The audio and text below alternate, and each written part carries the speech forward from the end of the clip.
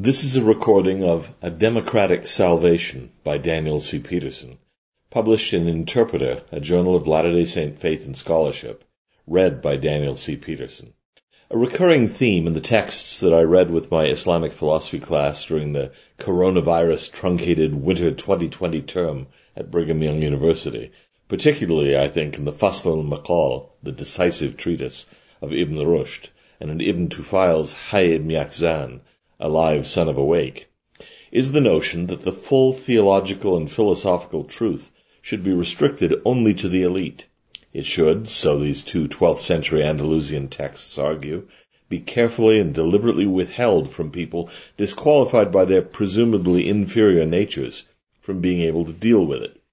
In some interpretations, Ibn Rushd may even have argued that only intellectuals of the most rarefied class, and really only their intellects, not their emotions or individual personalities, would attain immortality or eternal life. I'm afraid that intellectuals are often prone to elevate themselves among the electi, and to look down from that lofty perch upon the mere auditores. Ancient Gnosticism, for instance, which took its name from the Greek word gnostikos, having knowledge, was all about what and how much one knew. Consider this passage from the Gospel of John. So the people were in two minds about him. Some of them wanted to arrest him, but so far no one laid hands on him. Then the officers returned to the Pharisees and chief priests, who said to them, "Why haven't you brought him?" "No man ever spoke like that," they replied. "Has he pulled the wool over your eyes too?" retorted the Pharisees. "Have any of the authorities or any of the Pharisees believed in him? But this crowd, who know nothing about the law, is damned anyway." John 7:43-49 in the J.B. Phillips translation. What about the masses? Who cares? Such dismissiveness is not confined to scriptural stories of long-gone peoples. Decades back, I sat in a seminar room in Denver, where a presenter at an academic conference was setting forth her reading of James W. Fowler's fairly well-known 1981 book, Stages of Faith, The Psychology of Human Development and the Quest for Meaning. In that book, Fowler, 1940 to 2015, an American theologian affiliated with Emory University, distinguished 7 stages of spiritual growth. I remember the thought crossing my mind that the characteristics of the highest stage of Professor Fowler's 7 levels were curiously similar to the views and attitudes of, say, a professor of theology at a liberal Protestant divinity school. There seems a powerful tendency among people who theorize about God, perhaps particularly in the absence of contradicting experience or revelation, to imagine him in their own image. And this occurs even among those who try hard to avoid what they consider crude or vulgar or primitive anthropomorphism. Consider this passage, for example, from Aristotle's Metaphysics, in which, according to that truly great early thinker, God spends his time, or perhaps better, given Aristotle's view of the nature of God, its time, like a philosopher. Indeed, and not coincidentally, like Aristotle himself.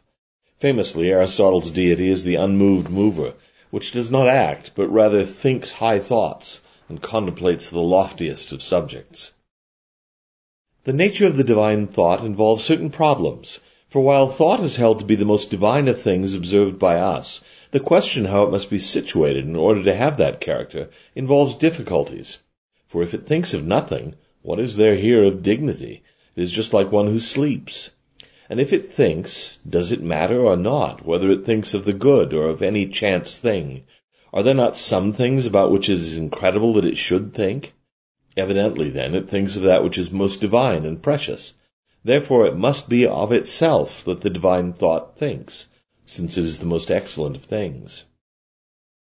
In Aristotle's conception, God's sole activity is a philosopher's dream. God is thought, thinking itself, noesis noeseos, contemplating the only thing in the universe worthy of his attention, namely himself. According to some of the classical rabbis, God spends his time like a rabbi. Rabbi Yehuda Hanassi, also known as Judah the Prince, circa AD 135 to 217, for example, held that God's day is divided into 4 portions of 3 hours each. During the second period of the divine day, God judges the world. During the next 3 hours, he sustains the world and everything in it, quote, from the horns of wild oxen to the eggs of lice, end quote. During the fourth and last period, he sports with Leviathan. But what of the first 3 hours of each day? Those are devoted to studying the Torah.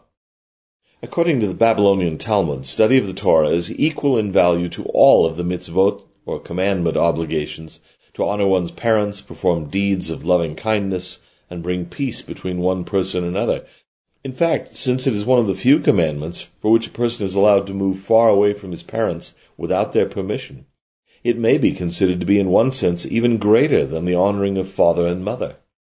Notably, the rabbis, descendants in an important sense of the Pharisees of the time of Jesus, value their occupation of studying the law more highly than the activities of their historic priestly rivals, represented in the New Testament by the Sadducees. In the rabbi's judgment, for example, Torah study is of more value than the offering of the daily temple sacrifice. Indeed, according to one tractate in the Babylonian Talmud, the Lord told King David that, quote, a single day in which you sit and engage in Torah is preferable to me than the 1,000 burnt offerings that your son Solomon will offer before me on the altar, end quote. Even a Gentile who engages in the study of Torah is like a high priest. Even a Gentile who studies the Torah is like a high priest, declares one Talmud tractate. In fact, even an illegitimate child of incest or adultery, if learned in the Torah, is of more worth than a Torah-ignorant high priest. Given such a high valuation of Torah study, Tevye, the milkman protagonist of Fiddler on the Roof, who lives in the small rabbi-led Jewish shtetl of Anatevka in Tsarist Russia, makes perfect sense. He daydreams about what life would be if he were a wealthy man, singing, if I were rich, I'd have the time that I lack to sit in the synagogue and pray, and maybe have a seat by the eastern wall, and I'd discuss the learned books with the holy men 7 hours every day. That would be the sweetest thing of all. Taken to its extreme, the view that intellectual study of the Scriptures is equal or superior to living the commandments or engaging in the rituals of worship is a dramatically undemocratic and elitist point of view. It is also one that is quite foreign to most Christian sensibilities, and in fairness to mainstream Islam and probably to most Jews. The Sermon on the Mount has absolutely nothing to say about intellectual attainments or cultural sophistication. Classical philosophers, extremely devout rabbis, and modern academics are certainly not alone in fashioning God in their own image. If God is fashioned after such lofty individuals, then we are indeed left with the same questions. What about the masses? Who cares? God cares. He has given us a gospel that is sufficiently profound for the deepest thinkers, but simple enough for children and the unlearned. For it is written, I will destroy the wisdom of the wise, the intelligence of the intelligent I will frustrate. Where is the wise person? Where is the teacher of the law? Where is the philosopher of this age? Has not God made foolish the wisdom of the world? For the foolishness of God is wiser than human wisdom, and the weakness of God is stronger than human strength. Brothers and sisters, think of what you were when you were called. Not many of you were wise by human standards, not many were influential, not many were of noble birth. But God chose the foolish things of the world to shame the wise.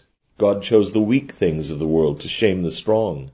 God chose the lowly things of this world and the despised things and the things that are not, to nullify the things that are, so that no one may boast before him. 1 Corinthians 1, 19-20, 25-29 in the New International Version. It should not be controversial to note the obvious, that Jesus, the 12 disciples, and certainly Joseph Smith, had more in common with the masses than the academic aristocracy.